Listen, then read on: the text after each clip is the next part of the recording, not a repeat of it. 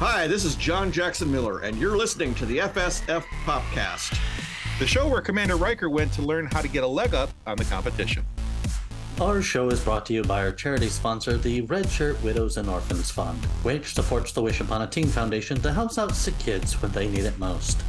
And just imagine the comfort you'll give Red Shirt crewman number 131. He'll know that when he puts on the red shirt and joins the other red shirts aboard the USS Enterprise NCC 1701 in their mission to boldly go, that he didn't leave his family destitute and without hope, because the Red Shirt Widows and Orphans Fund has his back and what's left of his dry cleaning.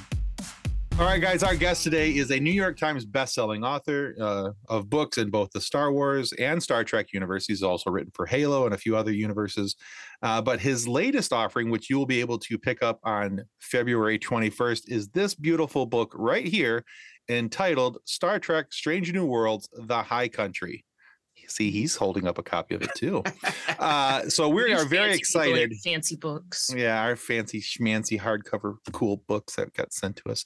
Anyway, we are very excited and very happy to welcome John Jackson Miller to the FSF Podcast. Welcome to the show, John. Hey, I'm glad to be here. Well, thank you. So first off, again, thank you for sending me the book. Like we were talking about in pre-show, I've had an opportunity to read a little bit of it to kind of get into the book, kind of get a feel for it.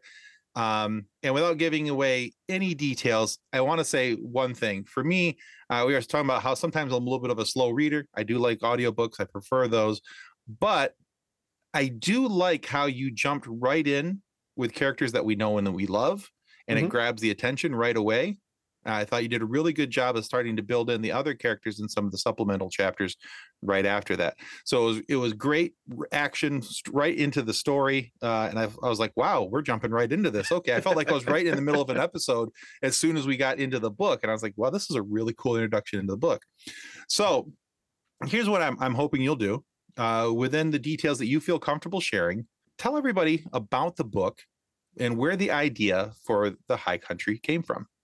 Okay, well, the Strange New Worlds franchise was not on the air yet when I was asked to write the novel for it by Kirsten Beyer, who is the executive producer, one of the executive producers of the show. And I have worked with Kirsten, as well have the other people who have done streaming series novels. Because Kirsten she's in the writer's room on Discovery. She's the co-creator of Picard. And then, of course, Strange New Worlds. And so just about every one of our books starts with a discussion with her. And in this case, it was something where, it was something where it was wide open in terms of what I could write about. I sometimes have a blank that I've got to fill in. So, the Enterprise War novel is where the Enterprise was during season 1 of Discovery. The Die Standing novel is where Georgiou was, the Emperor, in between season 1 and season 2. Her first mission for Section 31. My Picard Rogue Elements novel, that is, the origin story of Captain Rios, more or less. But this was something where it was like, okay, well, a mission for the Enterprise, and I kind of knew where it could be set, and so I really spent a few weeks just thinking about what was going on in my life. And at the time, what was going on in my life is my house had been lifted off the ground physically.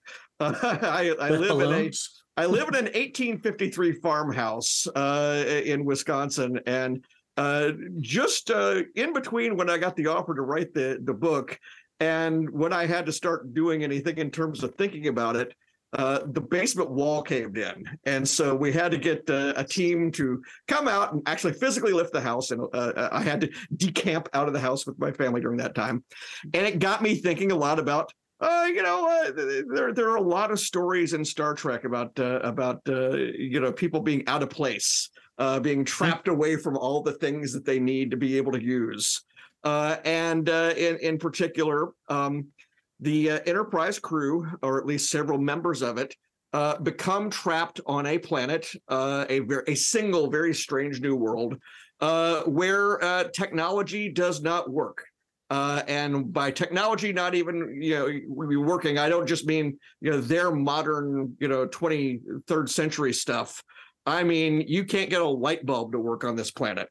And, that really sort of create a situation where I once I knew kind of what I wanted to do, and I knew that I had to keep Enterprise out of the picture, but still able to monitor what was going on. Everything goes from there. So we do have a situation where on this planet, it is one world, but many different facets to it, and our characters are separated. They are having to they're going on journeys both to try to find one another, find a way off of this planet, and figure out what's going on this place, because there's a series of mysteries that we're going to confront. And along the way, we also get to confront some serious issues with regard to the Prime Directive. The Prime Directive is brand new as of the Strange New World show. Up until now, it has been called General Order Number 1. Right. And they're really just sort of feeling their way through. All of these things are sort of the first encounters with this kind of a problem. And so this novel, and if you're 10 chapters in, you haven't figured out all the secrets of it yet, I'll tell you that. This novel brings up a particular kind of Star Trek story. And what I like to do with these, with my novels, where I tie in any way or shape or form to an episode, I like to take it the next step and say, okay, yeah, well, what next? Die Standing shows what happened to the Iosians. Those are the mobsters from the Untouchables planet from the original series. It shows what happened to them 100 years later. I have other stories. The Die Standing novel gets into. You remember that gaseous cloud that was driving Kirk crazy in the episode Obsession? Well, what was that really all about? Do clouds just do things? Well, that's in there, and I follow along. Even my very first story for Star Trek, which was an e-novella that I did called Absent Enemies, that looked at that episode of The Next Generation called The Next Phase, where Geordi and Ro were trapped in between phases and able to walk through walls and things. But why didn't they fall out of the back of the ship? Why did that Romulan who was between phases actually look like he was sitting down in a chair at one point? How did that happen? Well, I took that as a challenge, and that was part of that story. And then what I do is I work it into whatever the larger issues that I want to explore are. And so I really wanted this to be an epic, something that it is the longest book I've written for Star Trek, or really for anything. It is Gene Roddenberry pitched this series as Wagon Train to the Stars, and that referred to the TV show Wagon Train that was on, which is going across a wide expanse and running into adventures one after the other. Well, I kind of do that, and one of the really cool things we were able to do is we had just announced this novel at Star Trek Mission Chicago last year in April. We got the cover, the same day. We were starting to promote it. The very next week, I am at, I think it was called FanX Indianapolis, or Fan Expo Indianapolis. There's 9 conventions with Fan and X in their name. I'm not sure what they are. It's so confusing. But anyway, I'm there on the floor. I've had a really great day because I've just met Jamie Farr and Loretta Swit from MASH, and so for an old TV fan like me, it was really great. And then I hear that because of the supply chain problems, all the books have been pushed 3 months ahead. And so this novel ended up being, it was going to be a Thanksgiving, pre-Christmas release, to now we're in February. And oh boy, yeah. Which is not the best time to release a book unless you want no competition, which is just as good. So there's positives, I suppose. And I said, okay, here's what I'd like to do. I didn't think we were going to have time to do it in the previous thing. But I said, okay, I've got all these maps that I've been working with showing what the planet looks like and where everybody is and everything. can we do the maps in the book? And it turned out, everybody was on board. And so there are several maps in this novel. You really shouldn't skip ahead to them before you actually get to those parts. But now you tell me. Yeah, no, well, I know people can't avoid it. People can't avoid it. But the purpose of the maps is, so that you can kind of follow along as you get there. And the maps are not, as you will have seen, the maps are not sort of the Enterprise's view of things. They're not, these are not satellite maps. These are not, this is not one of those things where there's an LCARS display and, things all around it, and it looks very Star Trek-y. No, these are the maps from the point of view of the natives, the people who live on the planet, various different styles they're in. And so we were able to actually do quite a few, more. When I did my book, Lost Tribe of the Sith for Star Wars, we only had 2 maps in there, and it still made it a beloved kind of a thing because, who doesn't like a map in a book? So it turns out this is the first Star Trek novel since 2000 that has maps in it. And that was a stitch in time. Those were maps of the capital city of Cardassia. Well, these are here we got some more. So, this is a cool thing. And the other cool thing about it is if you're into audiobooks, as I understand it, if you buy the audiobook, you also get the maps in a PDF supplement. And that idea, the whole reason that they're going to be available is because I did a show. I do a show every year for Wisconsin Public Radio in December. And we decided this year that we would book Robert Patkoff, who does he reads Strange New Worlds, and also he's read Enterprise War and the Rogue Elements novel of mine. And we also booked January Lavoie, and she is the reader for the Die Standing novel. And so we did a great hour that's on there. Go to WPR.org, search my name, and you can find the hour. And an hour on what's involved in doing not a podcast, but doing an audiobook for Star Trek. And we got to the end of it, and off air, I said, well, I know you're in studio working on this novel right now, Robert. I just wish that people would be able to get the maps. And they both said you can. They actually have a thing where, if you buy the audiobook, there are supplemental PDFs that are available sometimes. That's cool. So as far as I know, we're going to have that. So really cool. Hopefully people can look for that. But yeah, and then as you said, that novel's coming out February 21st, audiobook, ebook, and hardcover. Awesome. Excellent. I want to say one thing before anybody else jumps in with any other questions. And this is not a spoiler by any means, but so 2 things I found interesting about the few chapters I've had a chance to read. Number one, I love the fact that, so I was never a big fan of Star Trek rather, up until Strange New Worlds. Strange New Worlds is what kind of got me into Star Trek, and I've been watching it since. And I'm in like season 1 of Next Generation right now. But what I did, so I tell you that because 2 reasons. Number one, I thought it was interesting how, as I'm reading through the book and I'm reading the dialogue from different characters, I'm honestly hearing it in their voice.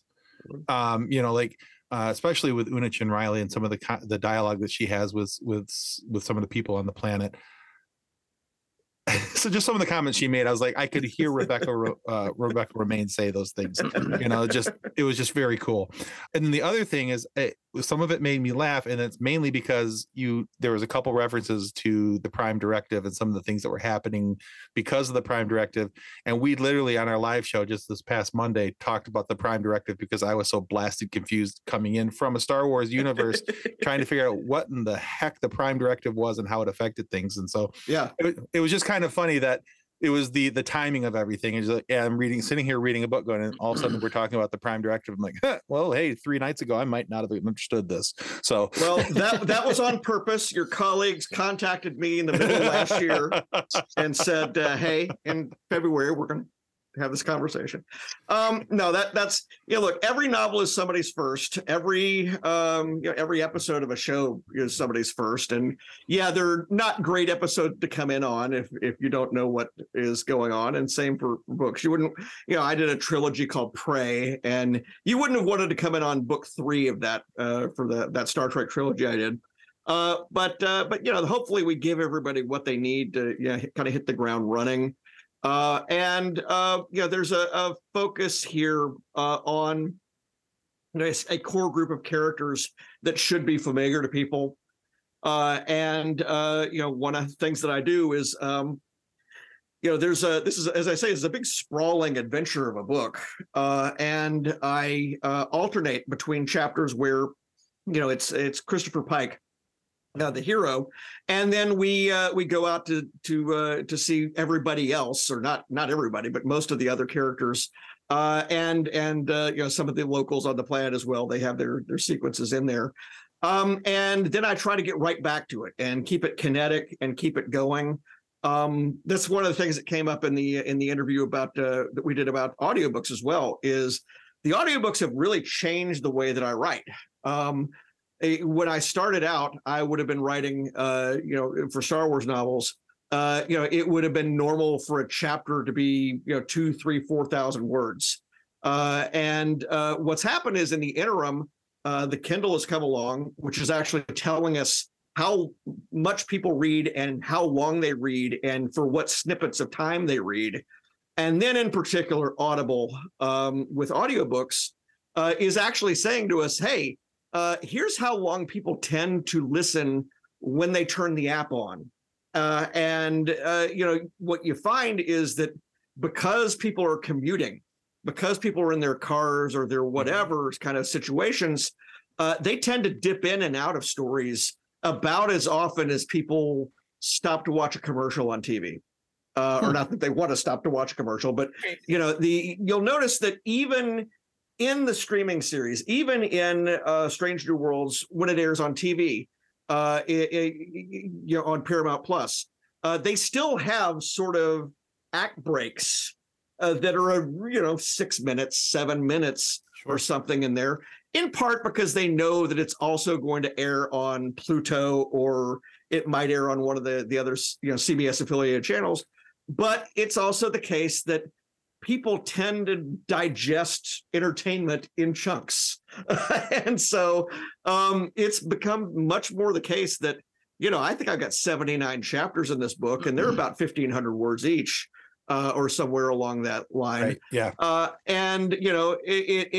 think it has an impact on, the action in the story, because things are changing a lot faster because you have that many more opportunities for cliffhangers, that many more surprises, that many more big reveals. And that's kind of something that, I started as a comics writer. I was accustomed to doing that anyway.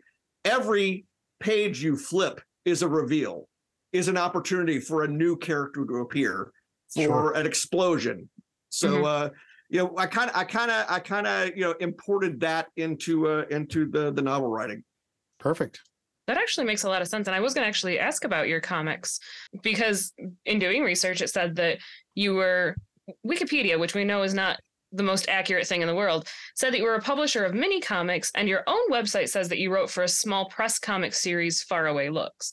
Yeah. So what are mini comics? Why don't we see more of them these days? And can any of those originals still be found? Okay. Wow. If they can be found, I'd be surprised. Okay.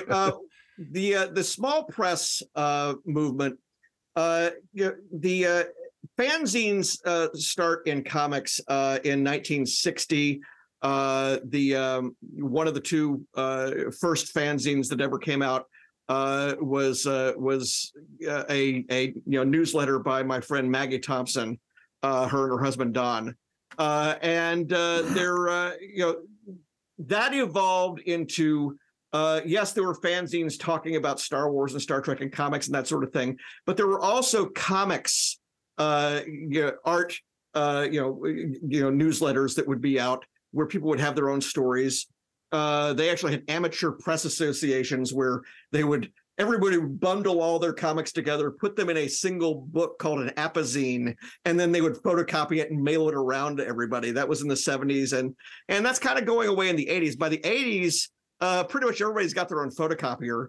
And when my dad got his copy machine and I started using it, through the pages of Maggie's magazine called Comics Buyer's Guide, I connected with other people who were drawing their own comics and publishing and sending them out back and forth. And, no money was changing hands, but there are a lot of people that came into the comic scene in the 90s and 2000s that, that was their amateur hour, stuff. Mm-hmm. That was what they did. And so in my case, I can't draw. I'm not a good artist.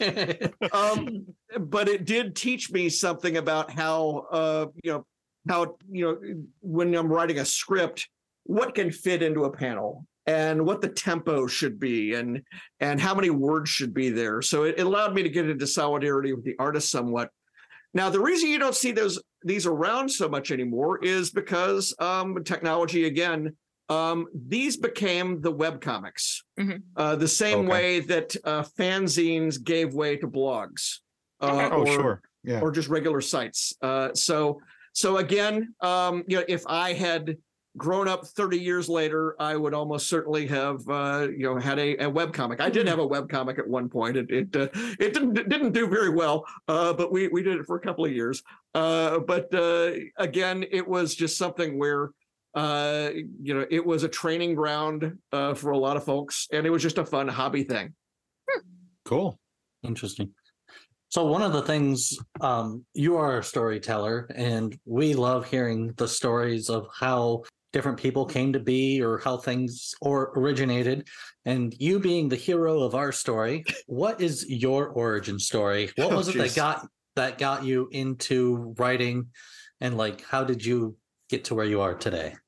Well, I can actually now say this because before I had written this book, I had no reason to bring this in, but I was born the night the Piece of the Action episode first aired. That was the one that has the mobsters and uses all the in Star Trek where they used all the sets from the Untouchables because it was the same studio. Cool. But it was some time after that before I actually I started reading comics age 6. I started drawing my own comics at the same time and typing out my own stories on our Smith Corona typewriter. My mother was a grade school librarian, so she encouraged me to keep all my comics and put them in order and hang on to them. Star Wars comes along 1977. I think I'm 9 years old at that point. And my sister, Kathy, one of the cool things about an older sibling who's into pop culture is, she had introduced me to, Monty Python and George Carlin and just about everything else that was out there. And, she made a mission in her life to get me in to see Star Wars, which was difficult because Star Wars at the time, we were not in the multiplex era yet. Getting in, on Saturday afternoons when a kid can go to a movie is not always so easy. And so I did dedicate the novel Kenobi when I did put that out in 2013 to my sister Kathy for making sure that her kid brother got in to see the movie. That's the line that's in there. And so it sort of goes from there. Obviously, I'm a big Star Wars fan of the comics. I've got the trading cards, and Kathy's helped me get all the action figures and everything. Star Trek comes on a little bit later. Even though I'm aware of the series and I've seen some episodes, it was in syndication then, so the episodes would air randomly. And, that's a thing that people today in the streaming era don't understand, right? which is that these things were never intended to be watched in any order. And, so it always is the case that people start a series saying, well, when is this going to get good? And if you say, season 2, they're like, what? They don't understand. They don't understand why why you have to wait that long, or season 3 in some series cases, or season 4. But that is how it works. I continued doing, as mentioned, my own fanzines and comics, became a big collector of comics. I got a journalism degree, was the editor of my campus paper at Tennessee, took a left turn into, I got pretty much the last Soviet studies degree that was offered in this country, the last master's degree in it. Because, and I've told this joke over 100 times, so anyone who's heard it, I apologize, but I would have gone for my doctorate, but the Soviet Union collapsed on my dissertation. I was literally driving back from Indiana University, where I had taken the summer program for learning Russian. And before I got back to college, the coup had happened in the Soviet Union, and by the end of the next week, everything that I was planning on studying was gone. Oh. And so I said, you know what? I'm gonna just I'm gonna take the master's and I'm gonna go get a job. The job ended up being editing a line of trade magazines for the lumber business. And I've said this line before too, but I don't know, I don't know what you know about the lumber business, but it's not anywhere near as glamorous as all that. It's not, or interesting. And I struggled with that long enough to get a copy of Comics Buyer's Guide. Again, that paper that I had subscribed to for years that was run by Don and Maggie Thompson. Saw an ad in the back of it where they were hiring for an editor for the sister publication of Comics Buyer's Guide. This is Comics Retailer, the trade magazine for the comics industry. Mm-hmm. And I was hired as the editor for that. I moved up here to Wisconsin 30 years ago from Tennessee. And I arrived just in time for the comics industry to collapse. So this is once again me and my luck. I once you've knocked down the Soviet Union, I guess just you can apparently do anything. Yeah, publishing business, and so I spent the next 7 years walking the comics market through this terrible collapse that we were in, and things start to improve in the early 2000s. And rebound, after that. And it is in that stretch in 2003 that I got the gig to write my first comic series, and that was Crimson Dynamo at Marvel. If you're seeing a pattern there, it's because Crimson Dynamo is the Russian Iron Man. And so I wrote a series that updated with Crimson Dynamo for the post-Cold War period. And that led to a year on Iron Man, which led to me getting to write Star Wars comics. And once Knights of the Old Republic is going, and it goes for like 5 years, that gets the novels into the picture. And then Star Trek and every other door starts to open then, because really, as I've said before, it's about getting your passport stamped. Once they know that you can, write about a certain group of characters or write in a certain universe and not mess everything up, right. and that you can hit your deadlines, that tends to lead to job offers. There you go. I do love that it was your sister that got you into Star Wars, though, because I feel like that with my brothers. My brothers are 10 and 12 years older than me. So, yeah, I mean, my intro to Star Wars, I don't remember watching the original trilogy because it was just part of our life. Yeah. But when Phantom Menace came out and they're like, hey, we're going to go see this new Star Wars movie. You want to come with us? And I'm like, yeah, of course I want to come see it with you. I love that that's like the older siblings are like, hey, we're going to raise and nurture this little nerd. And it's worked. It's worked out for me.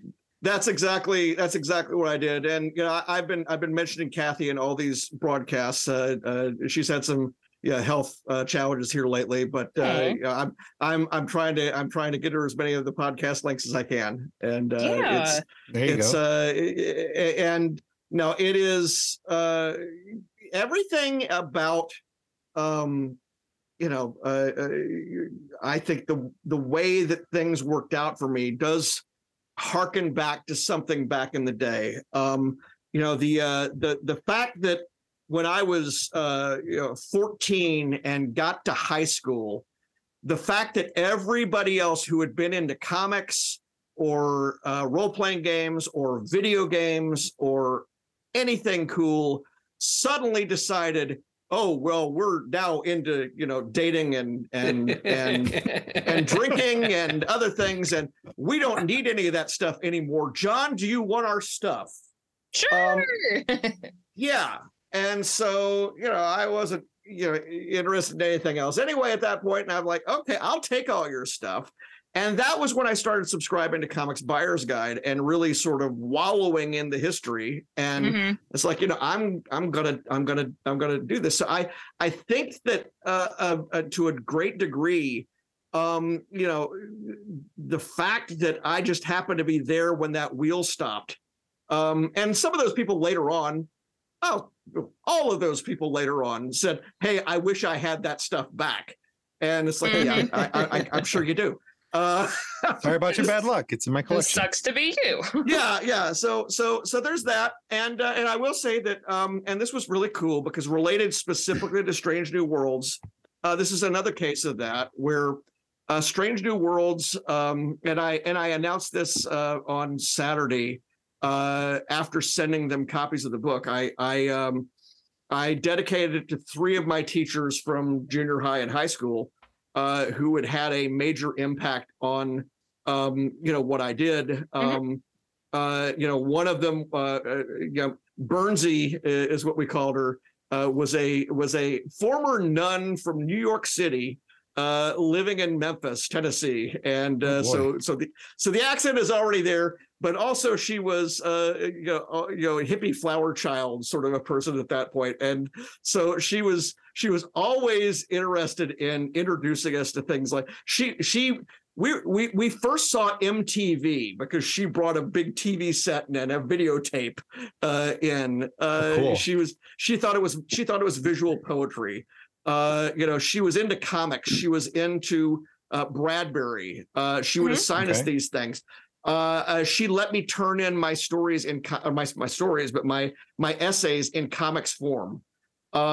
Just wonderful. Awesome. And she passed away a few years ago, but not before she knew that I was in this business. And I actually, when I went to San Diego Comic-Con for the first time, she had already moved out to California to teach English as a second language.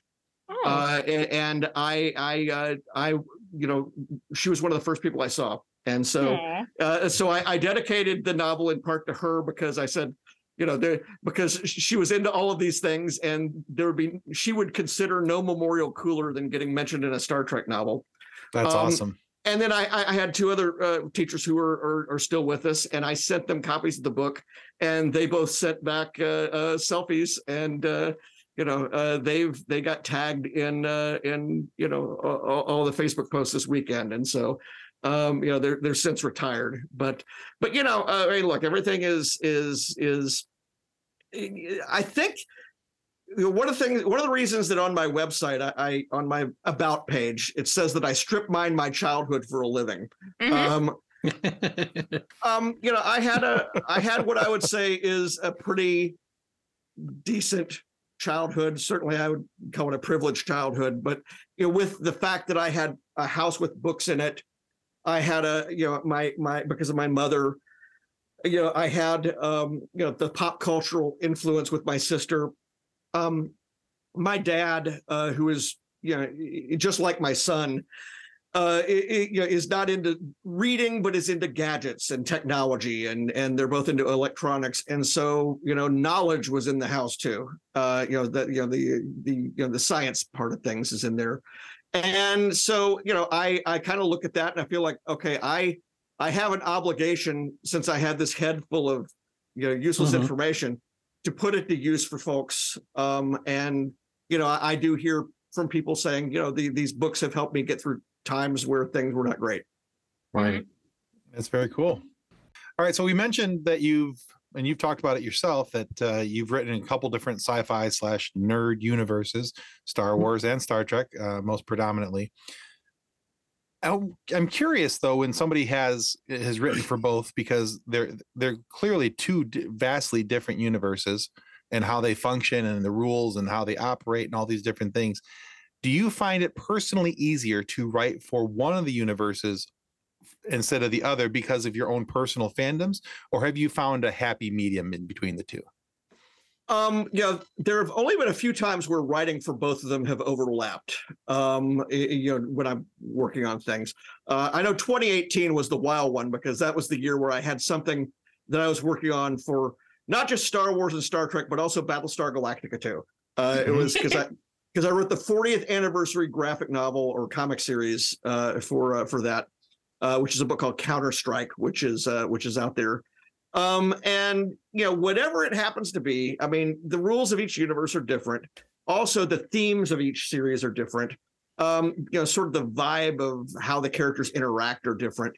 One of the dynamics of Star Wars, at least the original movie, is that the characters don't want to be together. The characters are thrown together. They're thrown into an adventure that is not of their making, and they're very different from different backgrounds. Whereas Star Trek has the different backgrounds thing, but everybody's there on purpose. Everybody's there as part of a at least it's organized in a military structure. Whether it's actually a military or not is something that people debate. I think they have a whole lot of it. Really, really powerful weapons to not be a military. I would agree. Yeah. Oh yeah. And that actually is a theme, or that is one of the subplots in my Enterprise war novel. That is the first novel that has the Anson Mount Captain Pike character on the book. Right. The one of the things about Enterprise war is the Enterprise is not able to participate in the Klingon war because they're stuck in a war of their own.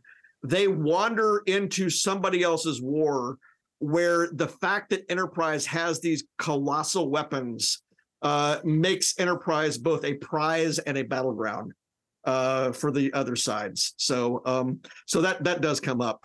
But I mean, the themes are different, and then of course the mechanisms of writing in the universe are different. Look, the Star Trek, you've got the transporter. The transporter is something which was created as a cost-cutting measure for the series, but it is storytelling magic. It allows you to go bang right to the right to where it is. You don't have to worry about what happens a lot in Star Wars, which is, how does this ship land? How does this ship land? It's crashing. It's weird looking. It's another happy landing. Yeah, well, I mean, the giant ship that you see at the end of Empire Strikes Back. How does that thing land? Where's the door? You get in and out. The fact that people in Star Wars seem to be able to fly their ships so well, it's like, have you ever gotten in a rental car and not known how to use the headlights? How do you just know how to fly this ship? Well, and everybody just knows everything just like that. And and even though I do have stories every so often where there could be technical difficulties. We see them in Empire Strikes Back where they can't get the Falcon to work. But you can't ever science your way out of that difficulty. You can't ever pseudoscience your way out of that difficulty. We never find out exactly, reverse the power couplers or whatever. It's never more than gobbledygook. Whereas in Star Trek, you can actually come in there and Geordi LaForge will come in with a plan, and we'll talk about phase inverters and other things, and it has to sort of sound correct. So it's interesting. These for two novels that were published 10 years apart. That's the Kenobi novel and Strange New Worlds. The Kenobi novel has one advisor in common, because I always try to get somebody who knows what they're talking about. It has one advisor in common with this novel. My friend Beth Kanan, who is she's an equestrian expert. She works with bloodlines and all that sort of thing that breeders are into. She helped me come up with what the saddles for the creatures in Tatooine would look like, the dewbacks. And because I didn't know the names for all the parts of it. And she said, okay, well, this thing here would be here, this thing here would be here, this thing here would be here. And so I can whip that kind of detail onto things, and I sound a little better. But then, of course, she also is in this book as well, helping me because while this novel is not specifically a Western, it is a science fiction novel with horses in it. As my editor put it. So we got to deal with that. Now, it just also happens that this novel also has a particle physicist from Fermilab who helped me out on a couple of the ideas, and then also a planetary scientist who suggested some things about the planet. And that is something where if you're doing a Star Trek novel or something that's harder science fiction, it only, the science only has to be good enough for Star Trek. Nobody should actually, try to patent my ideas or try to aviate using any of my information. But people appreciate it if you make it sound like you tried. Yeah. Exactly. So along the same sort of lines, though, as Tim was talking about, and you've kind of touched on it a little bit anyway. So having these already set universes that then you're writing in, does that help you with your creative process, or does it kind of hinder it because you're already stuck in somebody else's world? It's interesting to me to try to write in somebody else's already created universe. The talk that I do at a variety of places on writing in a shared universe is called Rule the Galaxy Together. And, sort of the notion is you're trying to, we're all, I liken these universes to national parks. We're trying to go there. We're trying to make use of all the things that are there. And then we're trying to leave the place the way it was when we found it.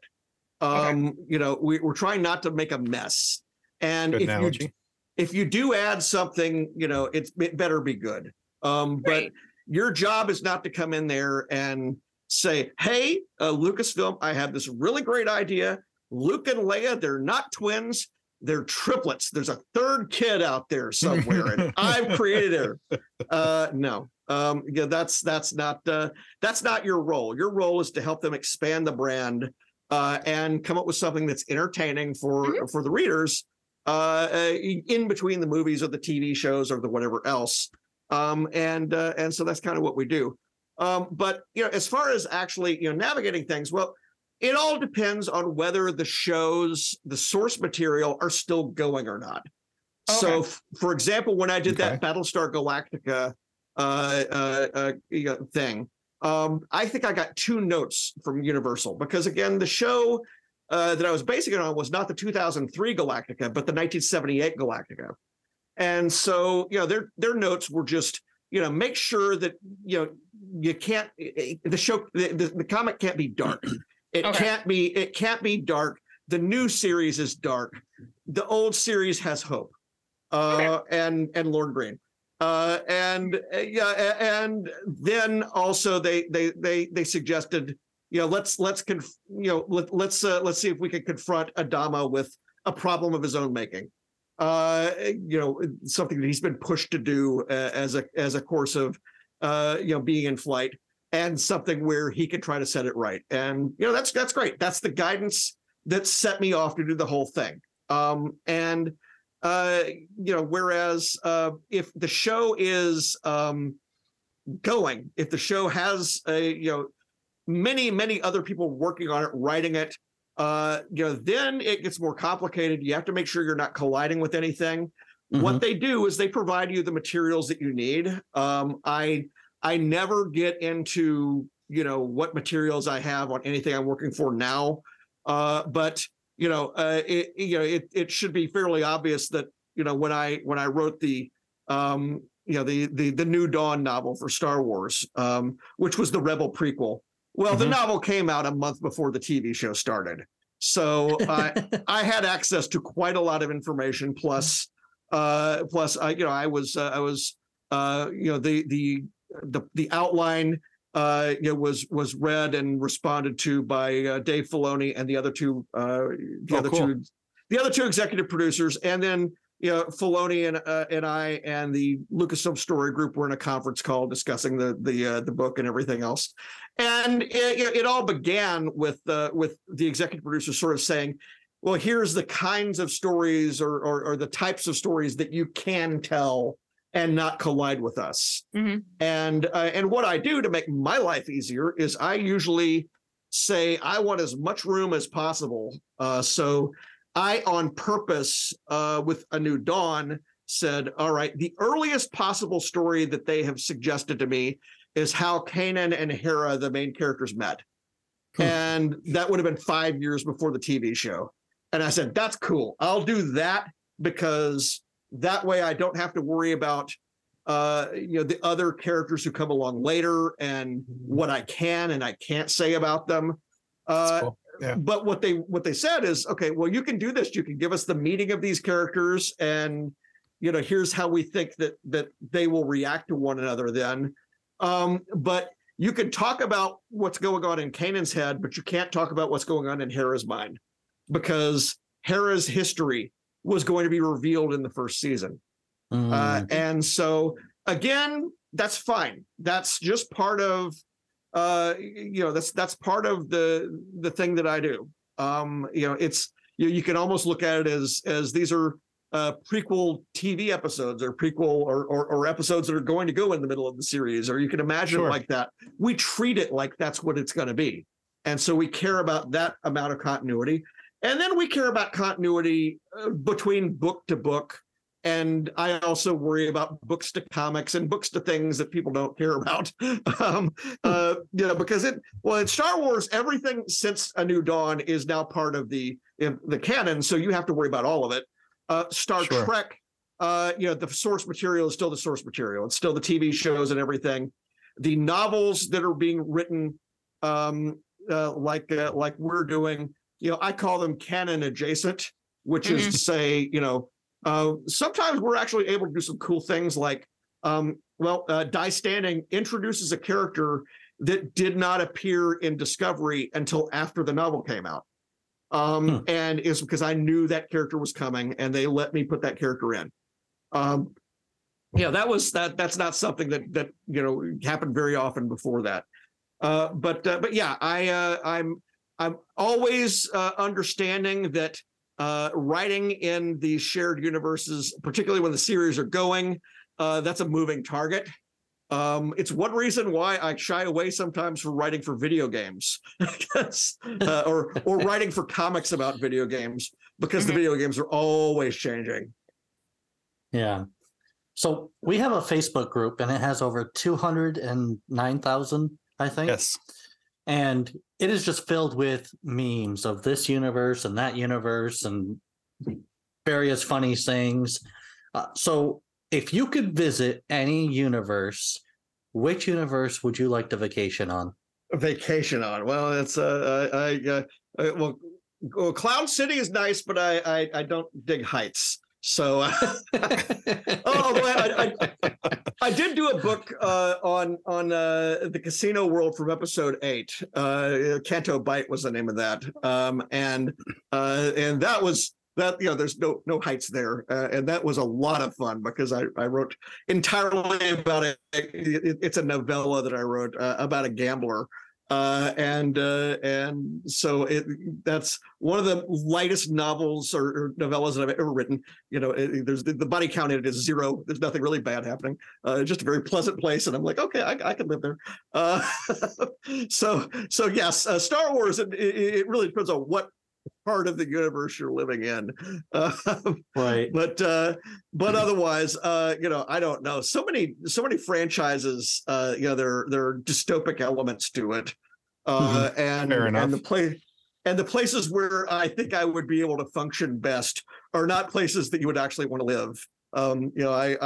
My favorite TV universe, I guess you would have set aside Star Trek, was the Max Headroom universe, which they say Max is coming back around. They've Christopher Cantwell is working on something for Max Headroom, and it's like, okay, the whole TV thing I could I could certainly navigate that world and exist in it, but there's nothing good or pleasant about that place. So it's True. All right. So at this point, John, you have navigated the FSF podcast interview. okay. However, we have one final question for you. We like to call it our silly question. Okay. It's what we like to end on. So we're going to plant you in the Star Wars universe. And if you could use the Force to take care of one mundane task for the rest of your life, what would it be? Well, that's the thing, because what I'd like is I'd like the transporter, so I never spend another moment in an airport. But Star Wars specifically forces you to go through airports, so it's True. Docking Bay 94 or whatever it is. Luke didn't I go through an airport to get to the one planet. Yeah, you just had to go to the bar. That's true. Oh. I will say I have never seen anybody in Star Wars do their taxes. And so this being a February broadcast as we're doing this, I have to suspect that somebody is using the Force to handle their accounting. These are not the receipts you're looking for. I don't know. but not the receipts you're looking for. Yeah, it exactly. is. Yes, it is a much more fun universe in that regard. They don't get into that kind of stuff. There you go. I knew mine is the second I put this question down is that I was going to say folding laundry, that I could sit there and just be like, well, yeah. That would be good. Yeah. If I could tell every telemarketer over the phone that this is not the number they're looking for, That would be great. This is not the bank account you were looking for. So yeah. Well, John, thank you so much for being on our show today. Where can our listeners go to find out more about you and your works? Okay, this is going to take a while. Farawaypress.com is the website. I have behind the scenes notes on all of my stories, or most of my stories, chapter by chapter trivia, and sort of the director's commentary. On Twitter, it's JJM Faraway. It's also JJM Faraway on post.news. It is on Facebook, John Jackson Miller, Instagram, John Jackson Miller. As we'd mentioned, the novel Star Trek Strange New Worlds, The High Country, that comes out on the 21st of February. But if you're listening to this on the 18th, it might be out now, because sometimes these things sneak onto shelves before they actually are supposed to be there. They'll put them on the shelves when the box is open. So look around for it. I was able to pre-order it on Audible, so. Well, everybody can pre-order it, and we encourage everybody to pre-order everything. But those Audible things are not going to download until the 21st. Whereas, when a box shows up at the bookstore, sometimes, if there's no sticker on it saying "Do not put on sale yet," it'll be there. it ends up on a bookend. Yeah.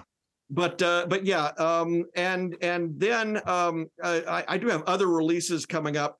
Star Wars, I did a novel called Knight Errant some years ago, where I also did the graphic novels for it. Those graphic novels for Knight Errant are all coming out back into print for the first time in 9 years in March from Marvel. It's the Star Wars Legends Epic Collection Volume 5 for the Old Republic. And very cool. When you have all 5 volumes, you have almost everything I did for Star Wars at Dark Horse. And so that comes out then. And then people will be able to find me physically talking about this book and signing and selling it. I noticed the Detroit Lions hat there. I will be, first of all, the book launch is February 21st in Madison, Wisconsin at the Westtown Barnes & Noble, 7 p.m. I'm doing a talk and a signing there. Detroit, I am in Detroit that weekend for the Great Lakes Comic-Con in Warren, Michigan. And then the week after that, I'm at Emerald City Comic-Con in Seattle. And I'm doing several panels there. And then 2 weeks after that, I'm at GalaxyCon in Richmond, Virginia. And that takes us about a month and a half in advance. And I've got more stuff coming up, more events, but those are the ones coming up. Very cool. Excellent. Well, we will make sure that our viewers and our listeners can figure out where to find you, see where they can meet you in person, where they can find your book, where they can just enjoy the stories that you've shared with us today as well. All right. Well, thank you All right. all, and Yeah. may the force live long and prosper. Exactly. Yes. Something like that. Something like that. Absolutely. So we want to remind you guys that subscribing is the single most important thing that you can do to ensure that we get more amazing guests for you, like John Jackson Miller here today, to have these conversations and funny moments for you to be able to listen to. So please subscribe. It helps us far more than we can really describe. And check out John's work at the links down below. And you guys are going to want to make sure that you guys check out this book. Like I said, I'm about 10 chapters in, and I'm very much enjoying it. I am looking forward to the rest of it to see how this thing pans out. But if for whatever reason you are not happy with the content of our show today, please feel free to lodge a complaint with the head of our complaint department, the Gorn. Now, I can neither confirm nor deny the appearance of the Gorn in John Jackson Miller's new book, Star Trek Strange New Worlds, The High Ground. But I can tell you that ever since their reappearance in the Star Trek timeline, these creepy little lizard alien death machines are popping up everywhere and making life uncomfortable for everyone. Now, while you have every right to complain to our complaint department, after all, that's what it's there for, keep in mind that the Gorn aren't prone to caring who they eat, who was right, and who was wrong.